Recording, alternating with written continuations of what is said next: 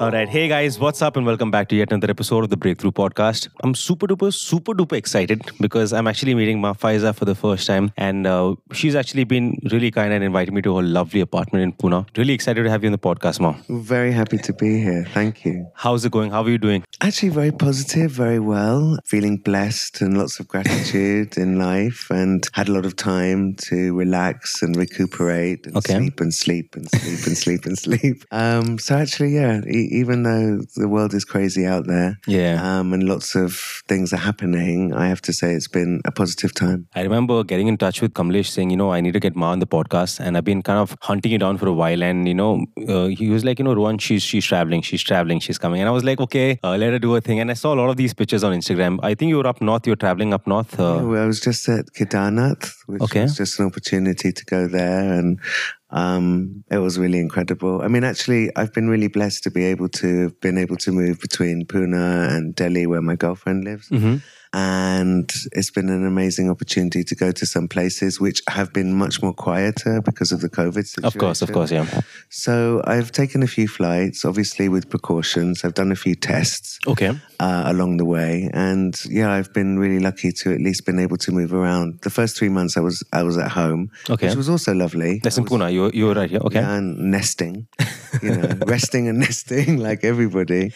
But that was really positive time. I think if you work in the entertainment industry, you're always sleep deprived. Of course, that's given. I think that's part of our career. I mean, but for me, like for us, we're like relatively new in the scene. We're about 4-5 years in the scene, 6 years, 7 years tops. For us, it was a very new thing. No shows 6 months straight. And for you, I mean, 20 years plus, you've been gigging and packed weekends and traveling the country, the world. How was this full stop that actually came to you in terms of your career? Actually, once again, I feel really blessed. I mean, I feel that, definitely there's challenges in the industry right now, but that's in every stream, in every industry. I think no one could ever anticipated what was going to happen.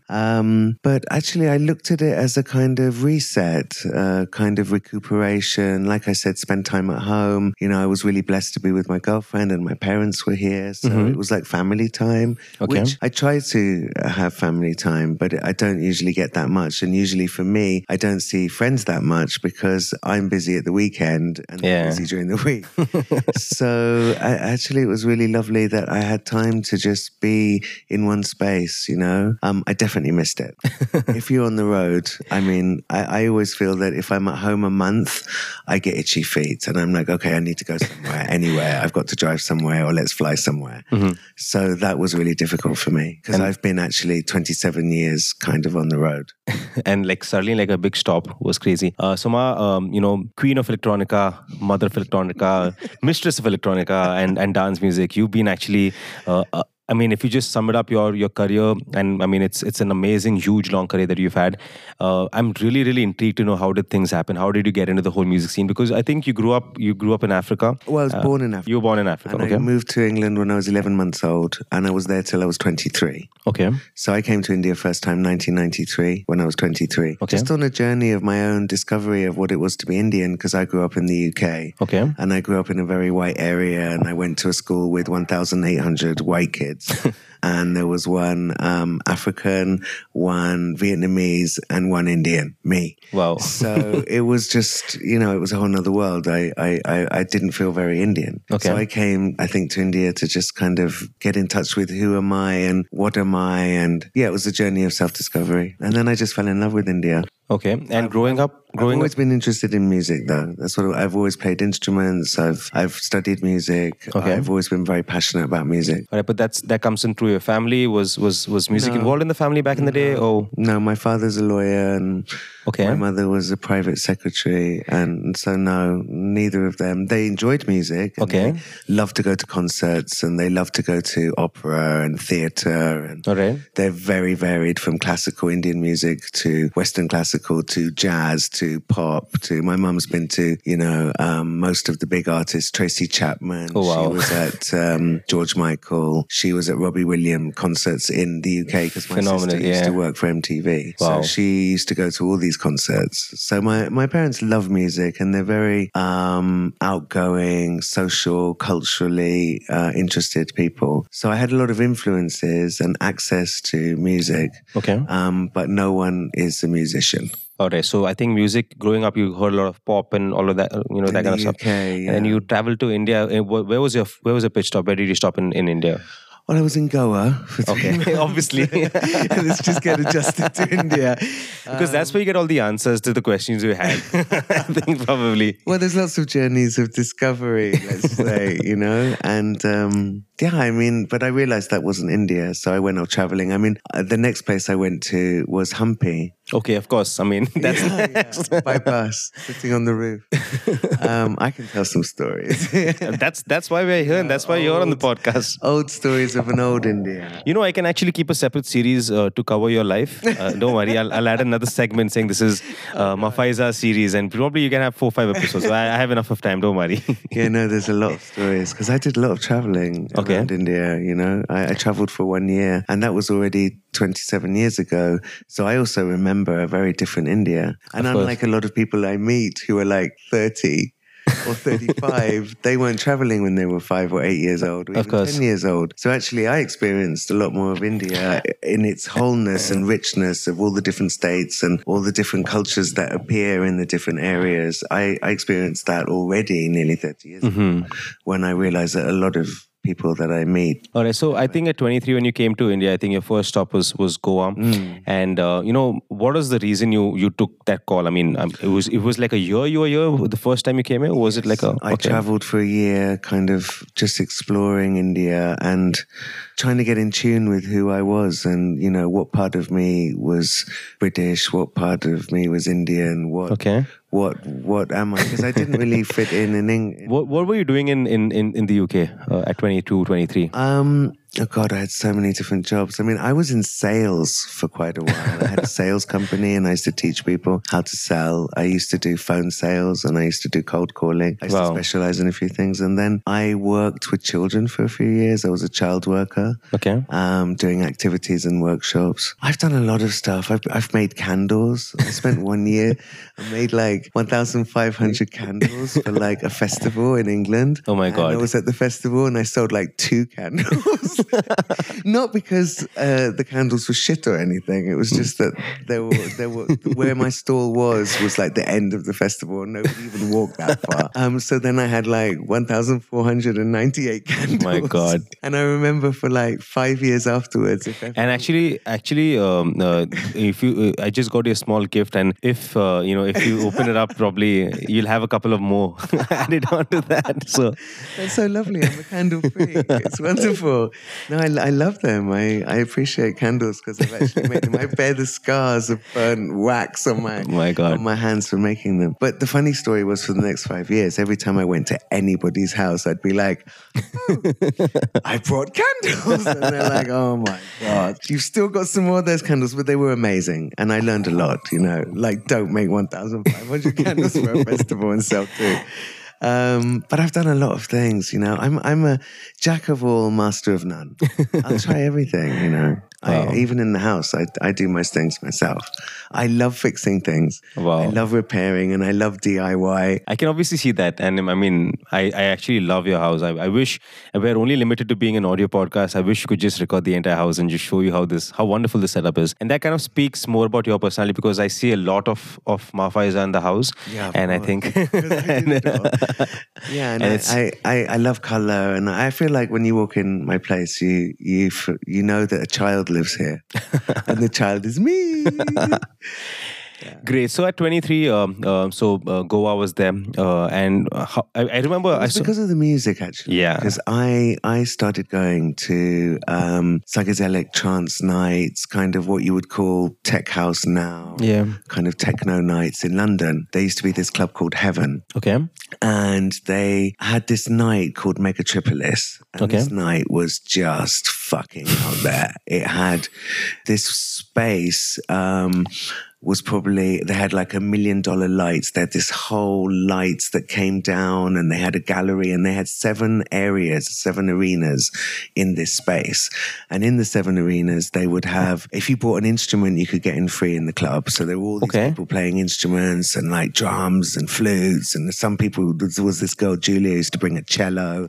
And then they used to have like a chill out space and like a dance space, and then a drumming space, or then a workshop space, and then a talking space. So they had like mad people from psychedelic culture come and do talks, and they had stalls, and they had, I mean, it was just a mad space where you could dress up, where you could be somebody else, where you could explore the world. You could, imbibe many different things there. I mean, from natural alternative highs, to, I guess, illegal ones too.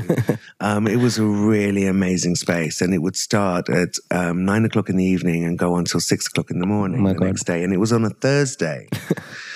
So it was just kind of start your weekend, And the music there changed my life. The energy there, the vibe there, the community. And I suddenly fell into this tribe of people where we were just going out on a Thursday night, Friday night, Saturday night, Sunday night. And I was also selling like hand-painted lighters and fluoro, whatever. I was just making things. And so I had all stalls at all these clubs, and you could have a stall for free. Okay. Your entry was for free if you did a stall, but you'd have to set up at 6 o'clock in the evening and you'd have to stay till the end. Oh my God. So that's like, morning. That's a 12-hour shift. Yeah. So I was doing 3 or 4 of these every weekend, and I don't know, it just kind of, for me, it was like, okay, Goa is the first place I'm going to go to. Wow. And that was because the whole tribe that I was hanging with in the UK, they were also, Goa was the center of that kind of music. So yeah, that's where I remember you recently posted up a picture on Instagram. You're sitting down selling some cassettes. Yeah, that was in Pune. In Lakshmi that was in Villas. Pune? Are you serious? Yeah, in Lakshmi Villas, which is now where Conrad Hotel is built. I thought that was Goa. That looks so much like Goa. But then tell us about that. Tell me about that picture. Pune was like that too. We used to have these little markets, and there'd be parties at farmhouses. And wow. Yeah, I mean, Pune was actually, there were a lot of people from Goa who'd come to the ashram or just come to Pune because it was on the way up, maybe up to the mountains, so really good climate when Goa got really hot. Yeah. They used to have these just little markets where people, like you have the Goa flea market, you have the night market. Of course. With, handmade stuff. So there were a lot of freaks and people doing creative things here. So we just used to do those markets. So I was just selling my tapes and my mini discs. And so where did you collect them from? What's the story? I used to go to London every summer. Anyway, I tried to be in London or in Europe in the summer. I don't really like the rain. A couple of weeks of rain, okay. 3 months of rain, no. It's just not my thing. I don't like cold very much either. Okay. I lived in England for 23 years. I fucking hate the rain and the cold. It's just like so grim. I love sunshine. So I go to Europe every summer. And so I'd go there and I'd look for music. I'd go to clubs. I'd connect with people. I'd buy a lot of CDs and I'd put together compilations and mixes from all the new stuff that I was hearing or influenced by, and then come back. And then I would make these tapes. I'd draw the covers and I'd make a menu and I'd put them in all these different boutiques and shops in Goa and cafes. Wow. And that was kind of how my FAIZA, I mean, I didn't put a track list. So every tape had a name which would come to me. Okay. Like Funkadelica or Ethno-Psychedelica or Tantra Sonic or Cyberfunk or Earth Whirl, and that would describe the music. But I would also write a description in the menu, which was, uplifting, fluffy, world music. You can't sit still if you listen to it, or something for making love, or very tantric, or, I described them like that emotionally. And the only thing that would be on there would be my FAIZA. So even though I was putting loads of different music together from other people, there wasn't a track list. So you only bought it because it had my FAIZA on it. Because maybe you bought 3 tapes one time, you'd come and you'd buy them all. Because if you liked some of them, you'd probably like all of them. And then I had a lot of people a lot of foreigners bought them in the beginning, travelers, and they would go traveling all around India with these tapes. So then people would say, oh my God, that music's really good. Or they'd be listening to that music for 6 months. So that music became almost like a really good friend that you carry with you, that is with you through the good times and the bad times. And then you share that when you're in a group with your little portable speakers in those days, Yeah. and your tape player or mini disc player or CD player, other people would listen to it. So then people would come specifically to buy the tapes that they'd heard, Even today, people write to me to say, Wow. FAIZA, you know what?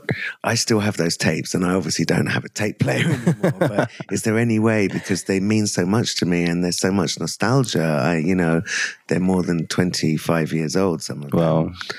So they wanted to kind of started DJing. I just put compilations together and people would be like, wow, that's a real story. And I started mainly doing ambient music. Okay. It wasn't dance music. And DJing, my first gigs were all in Europe, were all chill out. That was the only way to get my foot in the door. Okay. Was to play on a chill out floor. And then maybe the next year move to an opening or a closing, because I could go from silence to psytrance in slowly from silence at the beginning of a festival. Yeah. Or I could close a floor by going from psytrance down progressive, lower BPM to silence, which is an art. Of course. I mean, that's if anyone's gone to your sets, and that's the BPM range is so wide. I think that's one of the things that you cover up, and obviously you have your long sets. So very long. Yeah. So tell me, where was the first time you actually said, this is a gig, this is where I'm going to be doing this?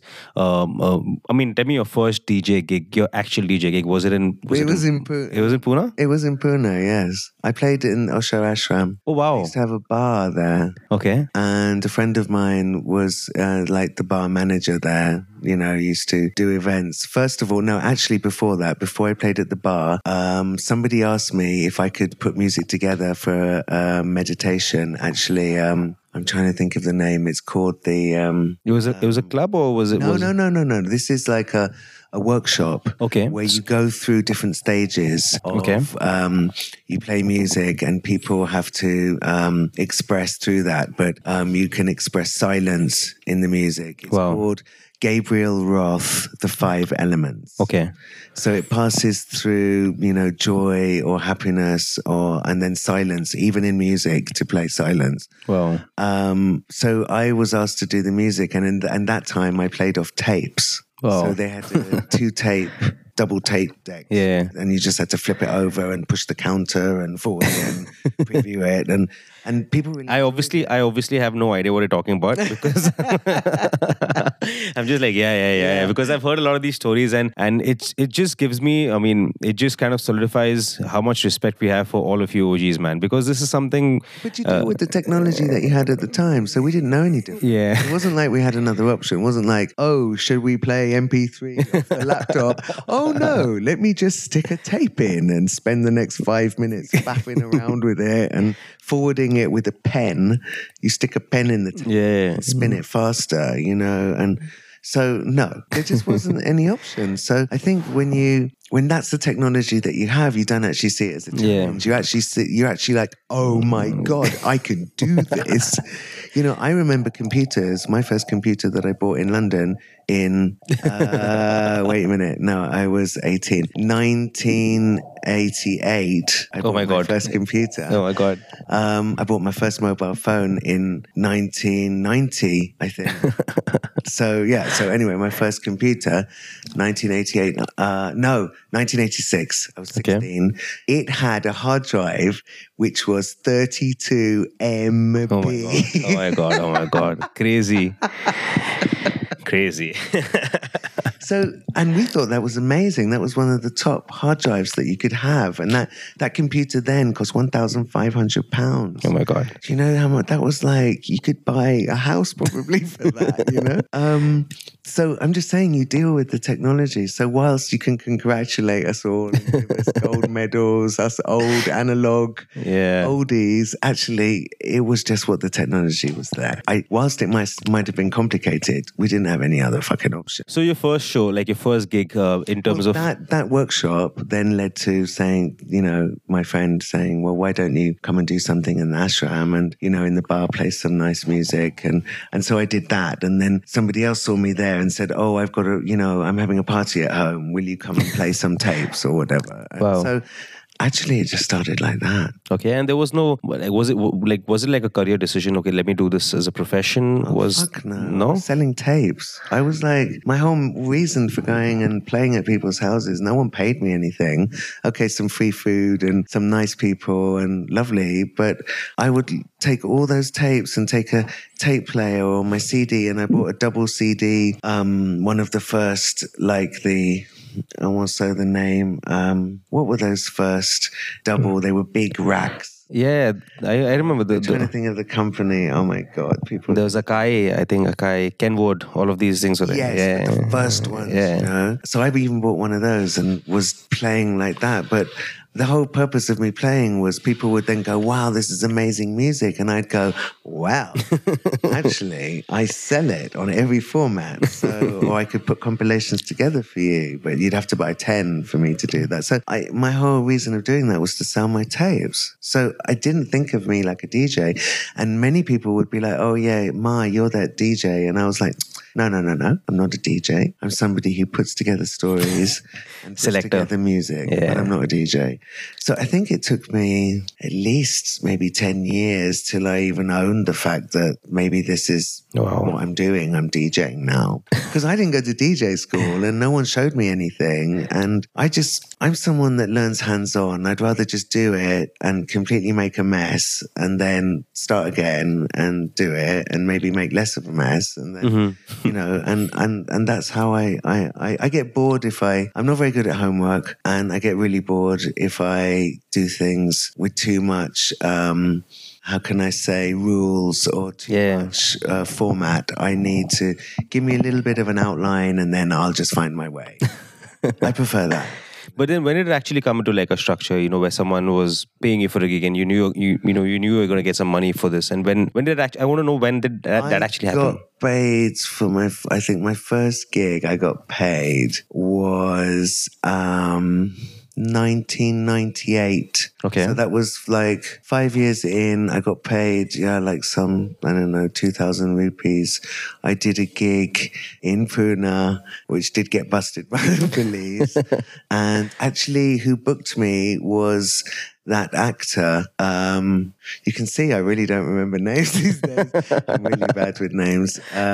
He was in Dev, the film Dev. No idea. He's from a family of actors. Abhay Deol. That's the one. So he was studying in Pune at acting school. I went to Mumbai a lot. And he was dating this girl, very nice girl, Aoife, who does yoga. And they booked me. Are you serious? Wow. Yeah, and we did a party at this amazing place. They just built it. It was like this huge house with a courtyard, and we did a party on the rooftop. Wow. Yeah. That's crazy. I mean, like, just listening to your stories, I mean, I can actually just go back and, just... You're 50 now. That's crazy. Wow.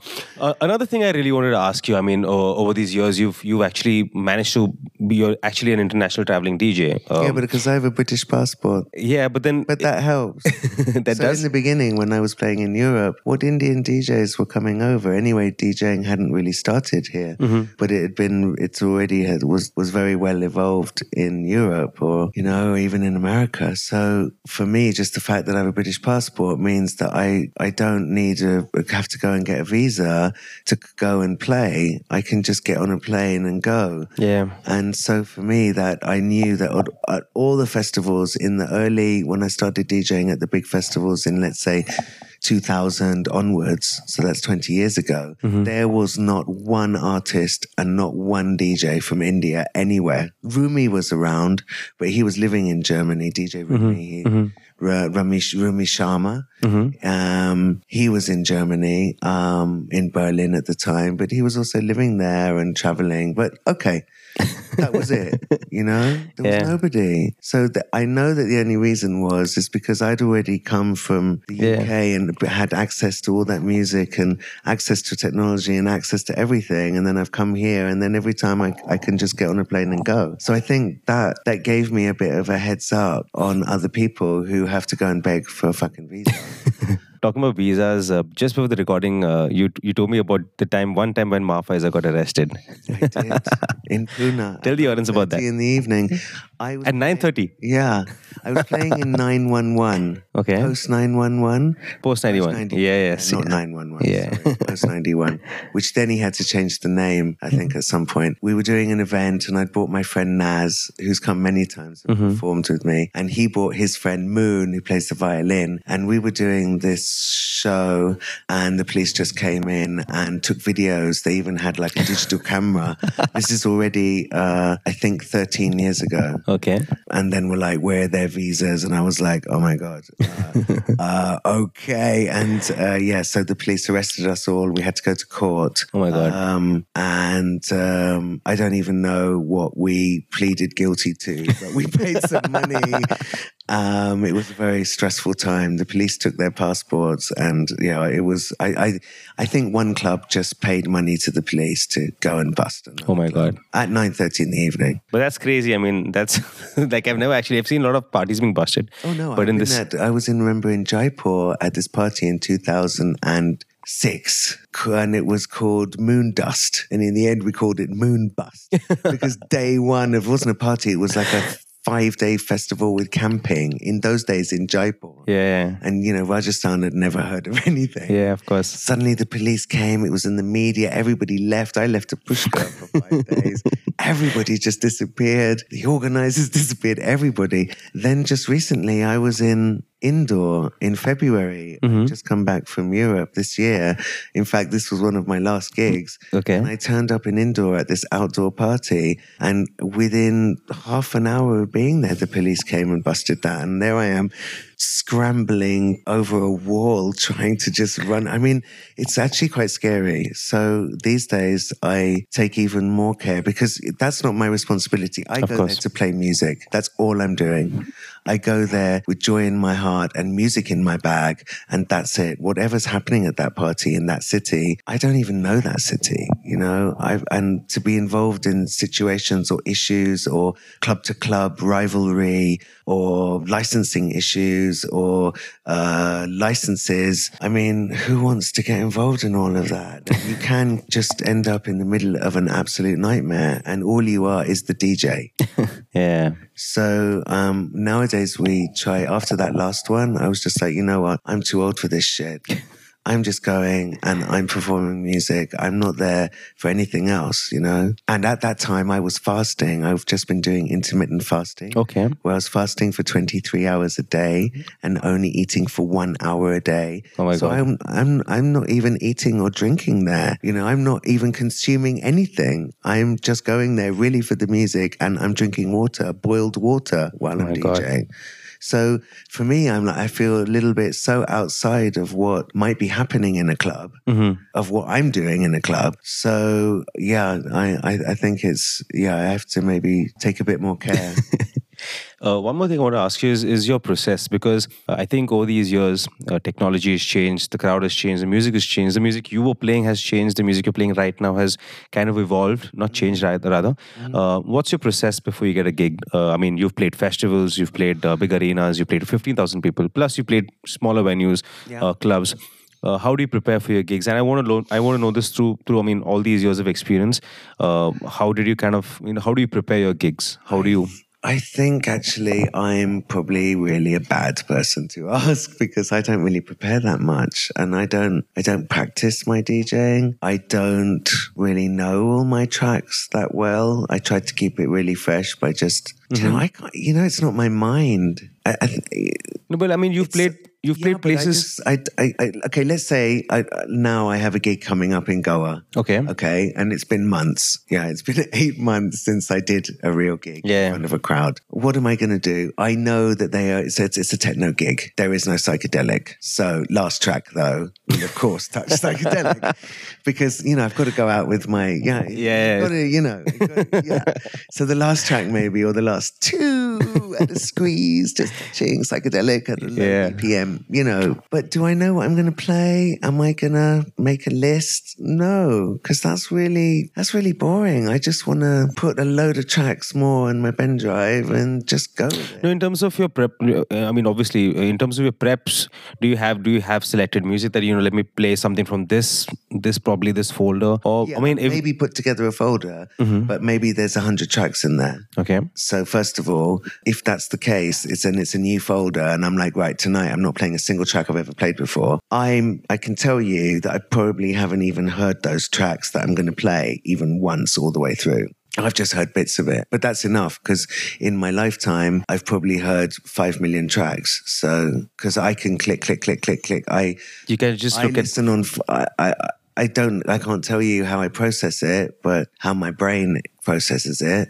But I just need to hear 10 seconds of a track at different bits, and that's 10 seconds in total.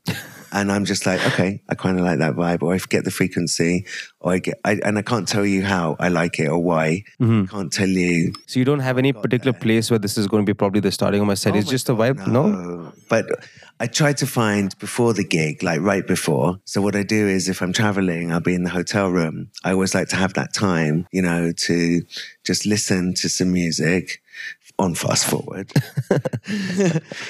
Because obviously the tracks you're playing are all 6, 7, 9 minutes and above. I think most of the things. So, but I, you know, when I explain it, it sounds really stupid and maybe it sounds lazy, but I don't know that it's any of those things. It's just that I remain enthusiastic, because I don't know where the breakdown is, and I'm playing MP3s. I'm not playing WAV, so I don't even get a the wave file, and I'm not using Recordbox because no, to like ordered, and I need.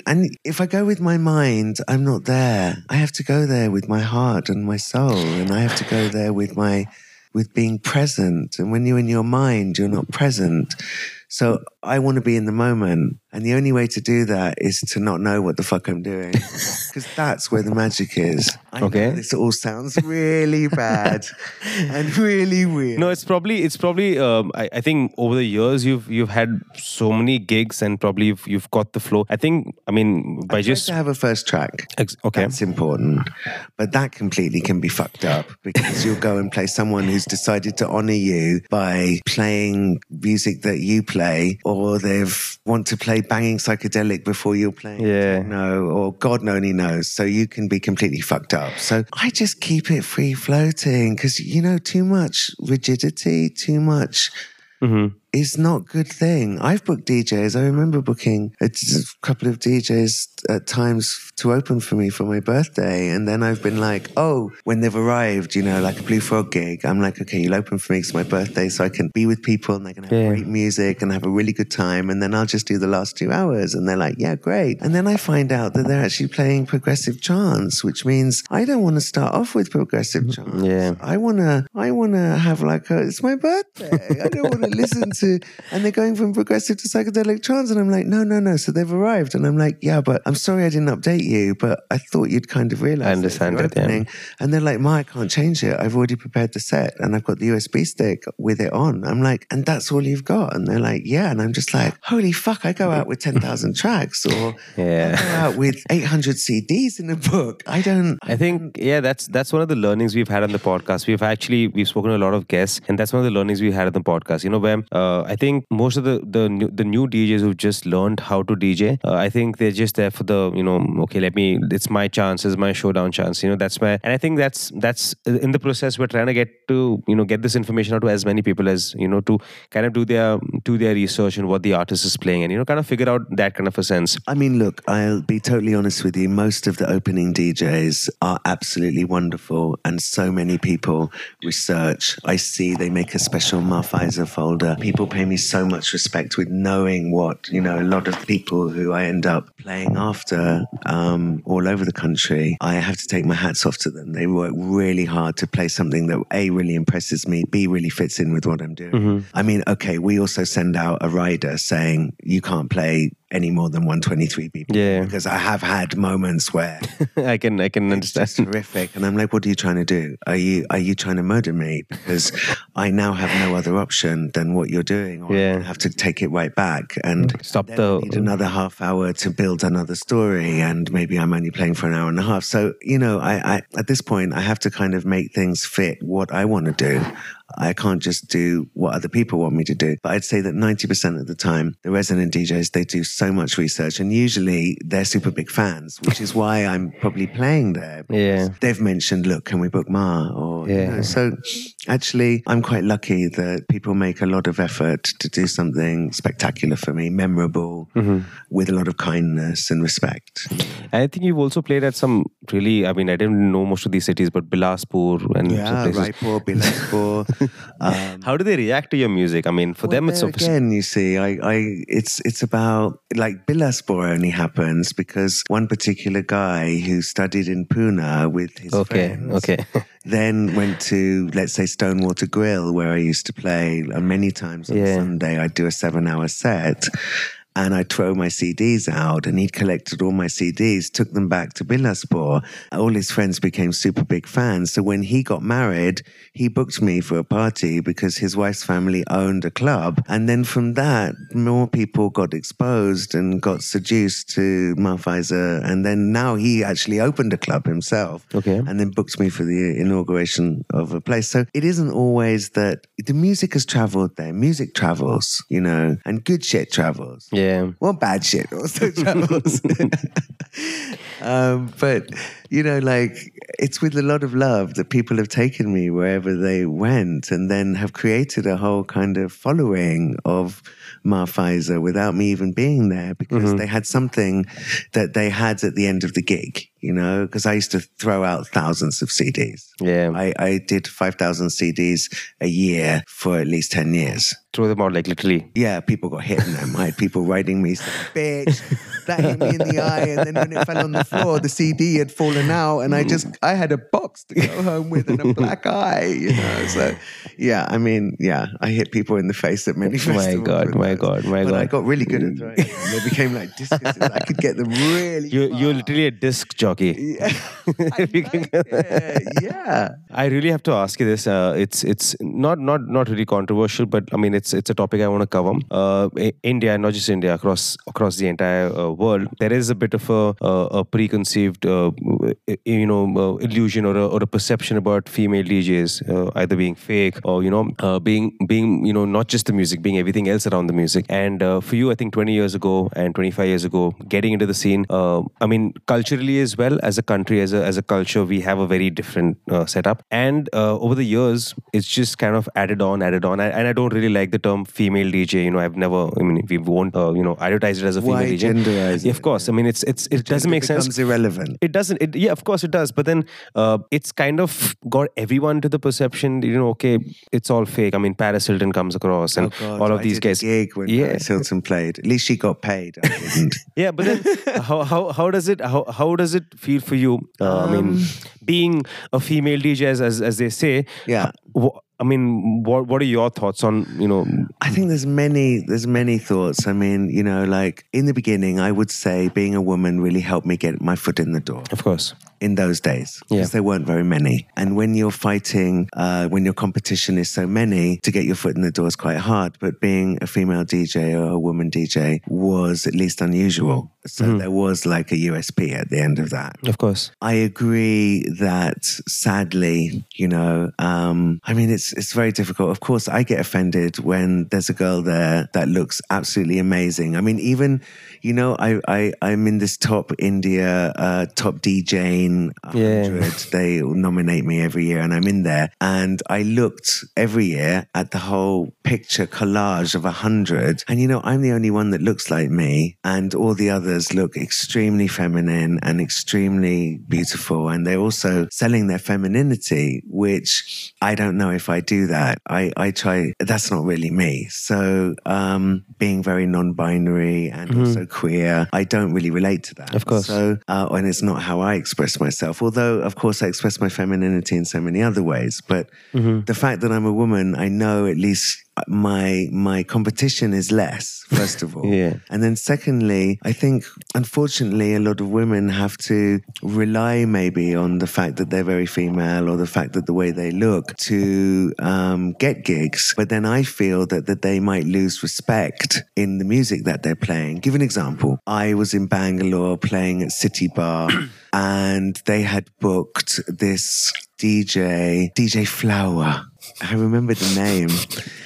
And that's okay. Not cliche at all, though. No, DJ Flower, yeah. And she did a lot of FTV, Playboy. You know, she looked amazing. She wore really low cut outfits. We both got picked up from the airport and we were really running late. You know, our flights had been delayed and she was on before me. And she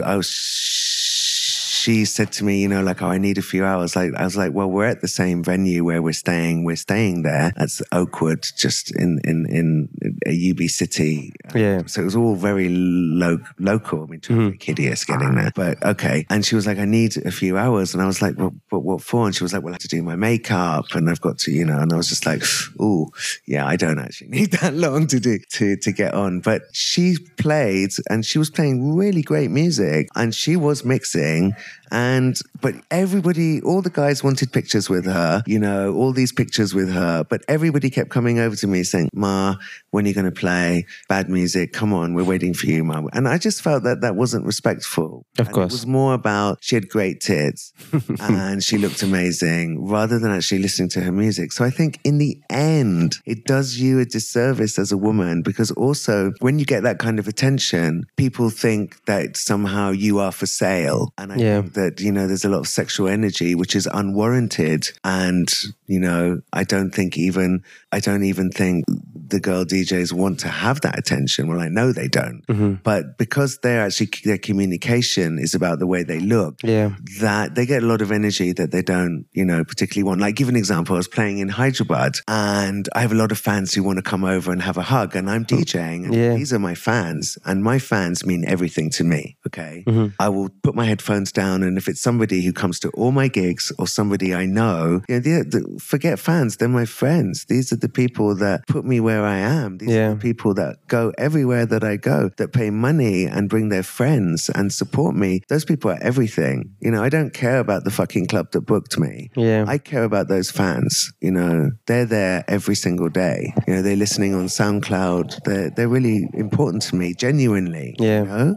I take it really personally. I feel really emotionally connected to them. So I want them to come and give me a hug. And there's all these bouncers who are like, no. And I'm like, listen, I'm the DJ and I'm telling you right now, you let that person come because I want to hug. I want to hug that person. And in the end, in some of those places, I actually come off the stage to go and hug those people and then go back on the stage.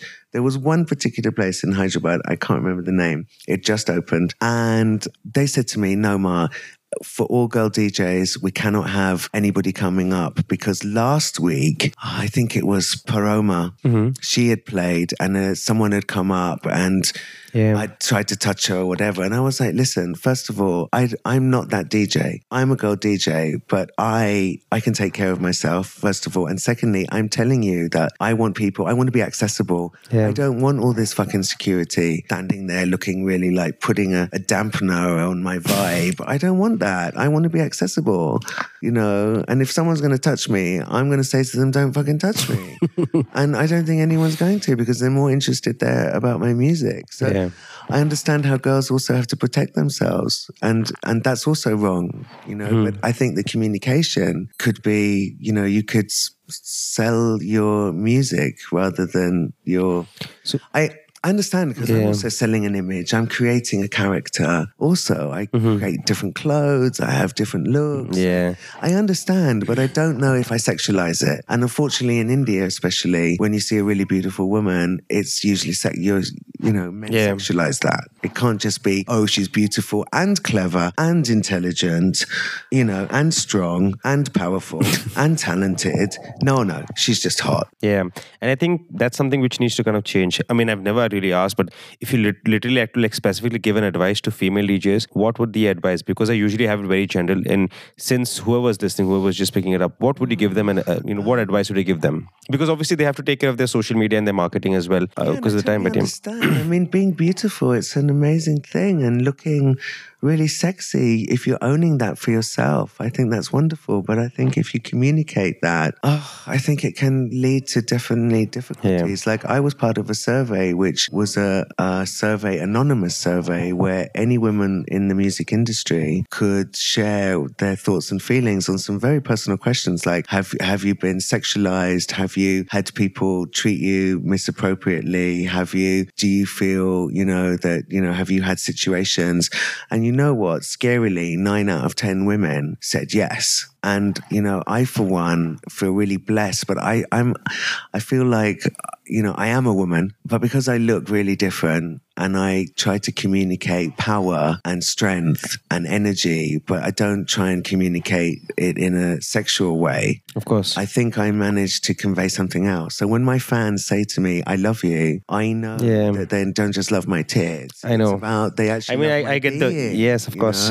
I don't know how to do that because I don't look like any of them. Yeah. So my experience in life has just been really different. And, my own identity has just been a bit different. Of course, I'm a woman and I have suffered everything that a woman has experienced. I also have experienced. Of course.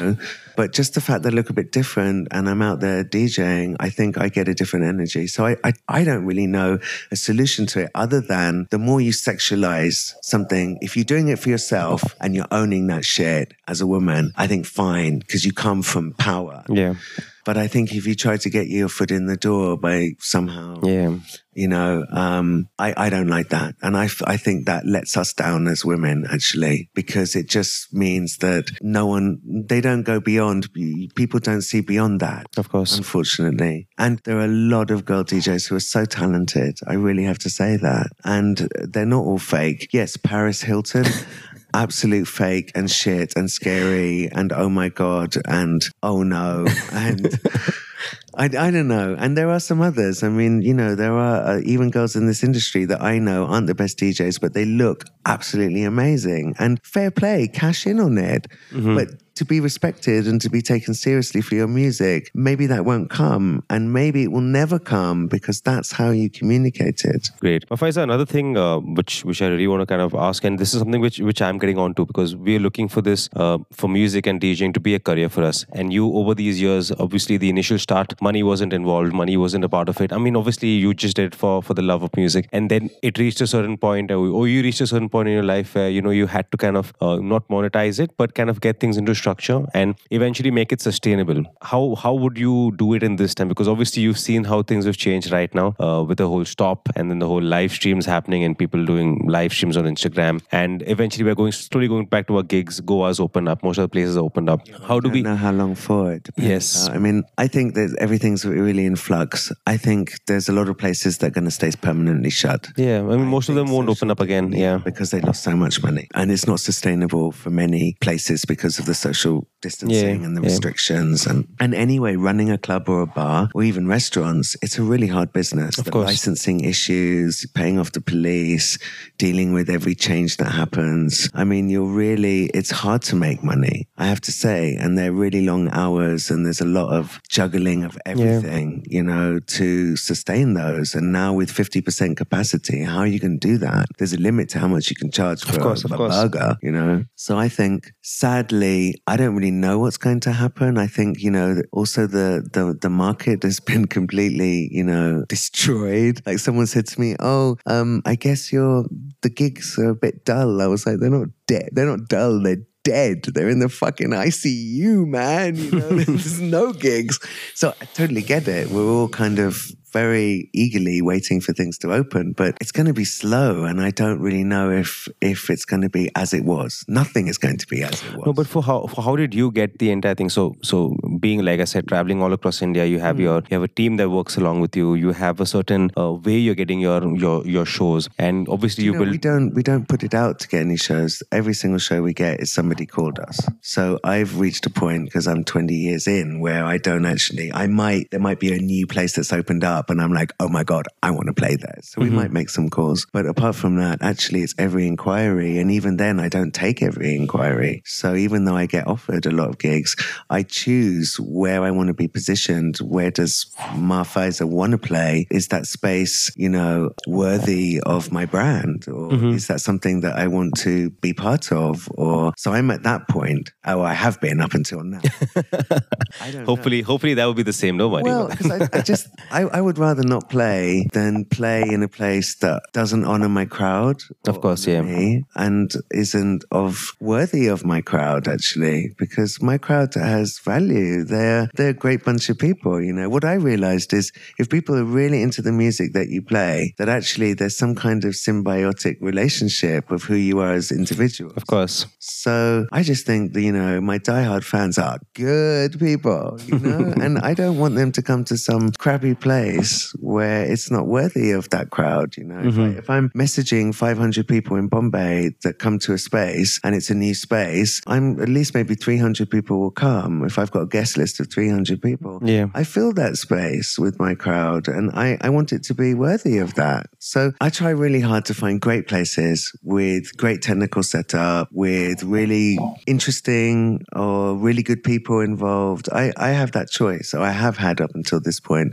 and hopefully that will still continue. And I would rather not play than compromise either what I'm playing or whom I'm playing, or that my crowd maybe is not valued. So I've done some gigs, for example, where I've invited all my friends, and the opening DJ has just been hideous, and the technical has just been monstrous. And I know I felt really bad at the end of the gig that I dragged out people to that space, at this point in my career. I don't want to do that. So we make a lot of checks, and we try to, make sure that even that it's going to stay open till they said, because when I remember doing a festival with Nikhil and Pearl called Twilight at the park, and we did many parks around the country. We did Hyderabad, we did Bangalore, we did Delhi, and we did Goa. And when it was in Goa, many of the gigs, it was about who was going to start first, who was going to start, and who was going to end.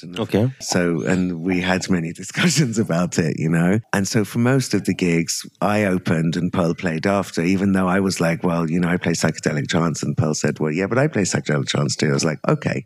I don't want to fight with my ego. I will take the place that I've been given, and I'll anyway do what I have to do, and I'll do it with love.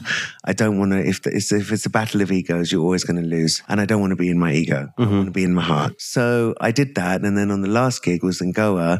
Pearl said, you know what, I'll open for you, and then you can after. Because she'd played there the week before, and it got shut at 10:30. So I came on at 10:30, and all my fans were there, and they were so pissed off with me. People even said, Ma, fuck you. I've come all the fucking way, and you didn't even play, and you've been here 1 hour. I've had to listen to Pearl, which is all fine, but I came here for you. And people asked for a refund, and people were really angry, and I had to actually leave that space because people were really angry. Oh my God. I don't like that. I really don't like it.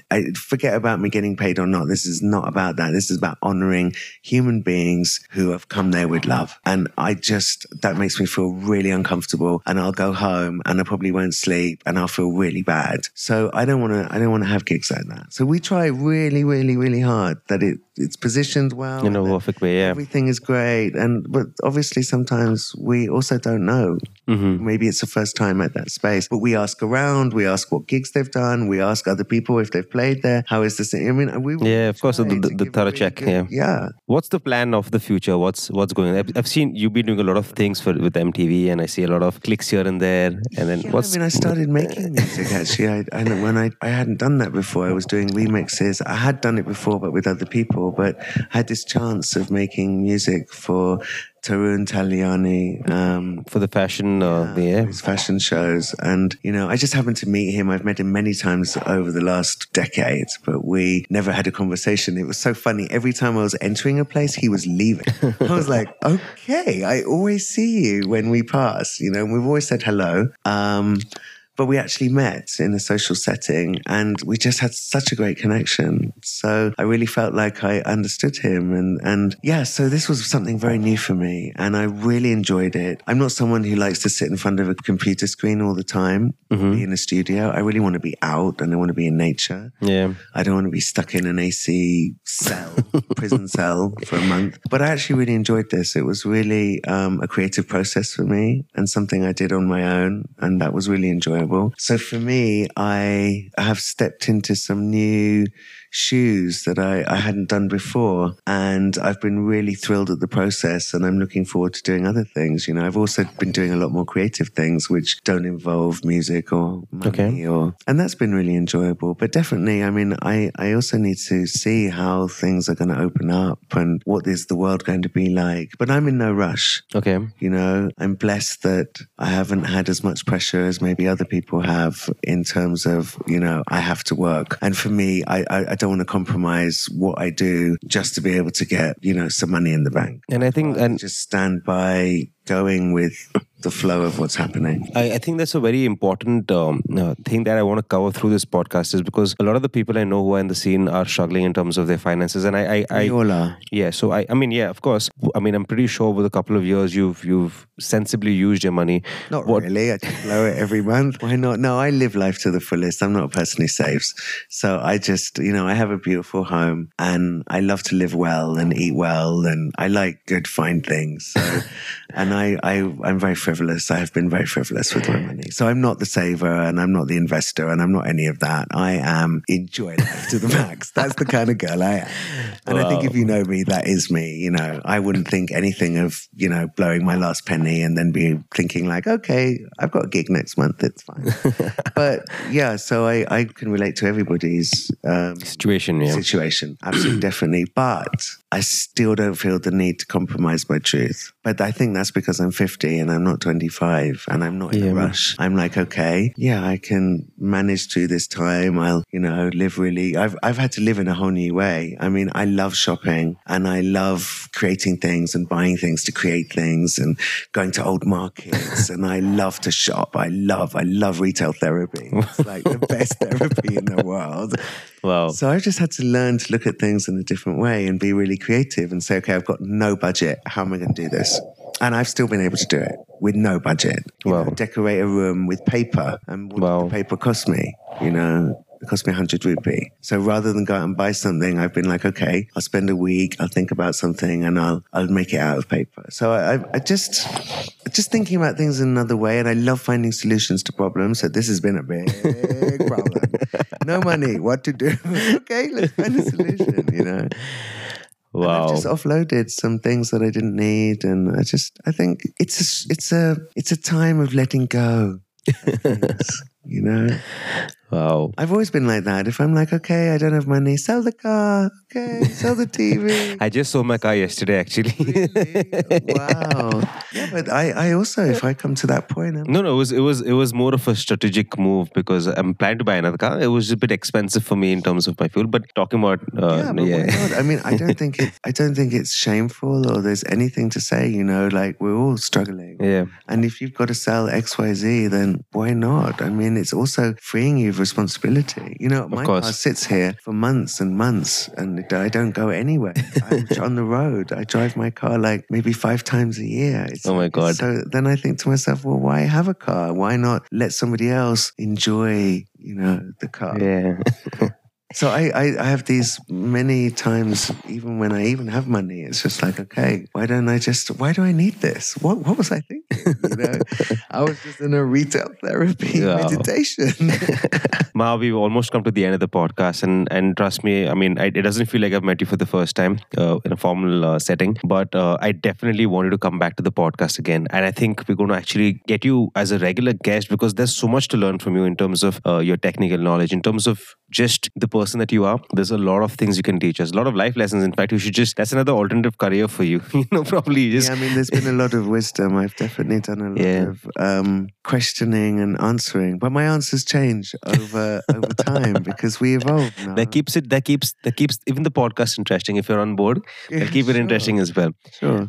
Just before we let you go, just a simple your last few thoughts on how do we get over this scenario, and what's the advice? Stay positive and use this time wisely. Like really expand even who you are as a human. Now is a time for kindness and compassion with ourselves, with the universe, with strangers, with other people. I think now is a time for reflection, a time to pick up hobbies, a time to rest, recover, health. Yeah. Maybe look at how have you been living? And maybe this is a turning point in history for all of us. Of course. As maybe we could do things a bit better. Maybe we could be kinder to ourselves. Maybe we could be kinder to nature. Maybe we could be kinder to others. I think if you hold on to that, then whatever's happening in terms of even people dying, people being sick, the economy completely fucked. I think if you can hold on to that and see that, this is a time for us to actually build new ways of being, new ways of living, new ways of thinking. I think there's going to be a whole lot of people questioning. Like I was stuck in a rat race and I was going here, going there, in terms of a job. Of course. Someone who had a 9-to-5 job, who didn't spend much time with their family. Yeah.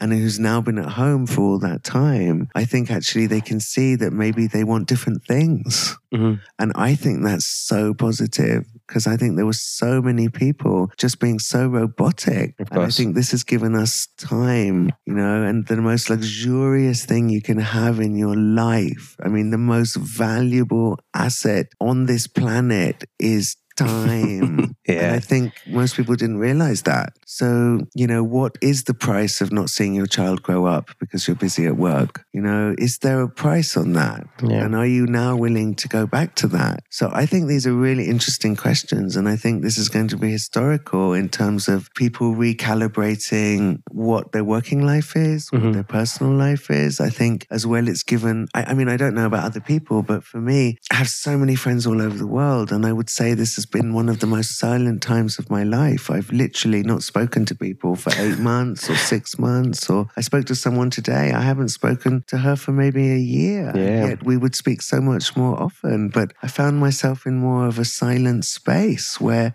I don't even look at my phone. My phone's on silent most of the time. And so I think it's been a really important time. I think this was needed because everything was so robotic and we took everything for granted. I mean, of course. I was in a process of gratitude and reflection. I'd already made many decisions in my career to say I only do 50 gigs a year. Last year I did 40 gigs. This year I plan to do 30 gigs, just doing less and less and less because I want 6 months off. Yeah. And I take 6 months off because I realized about 6 years ago that my health was much more important and my well-being and my joy and my passion and time is the most precious thing. And fuck money. Yeah. I don't want money in the bank. I want time. I'd rather have time with the people that I love than one more gig.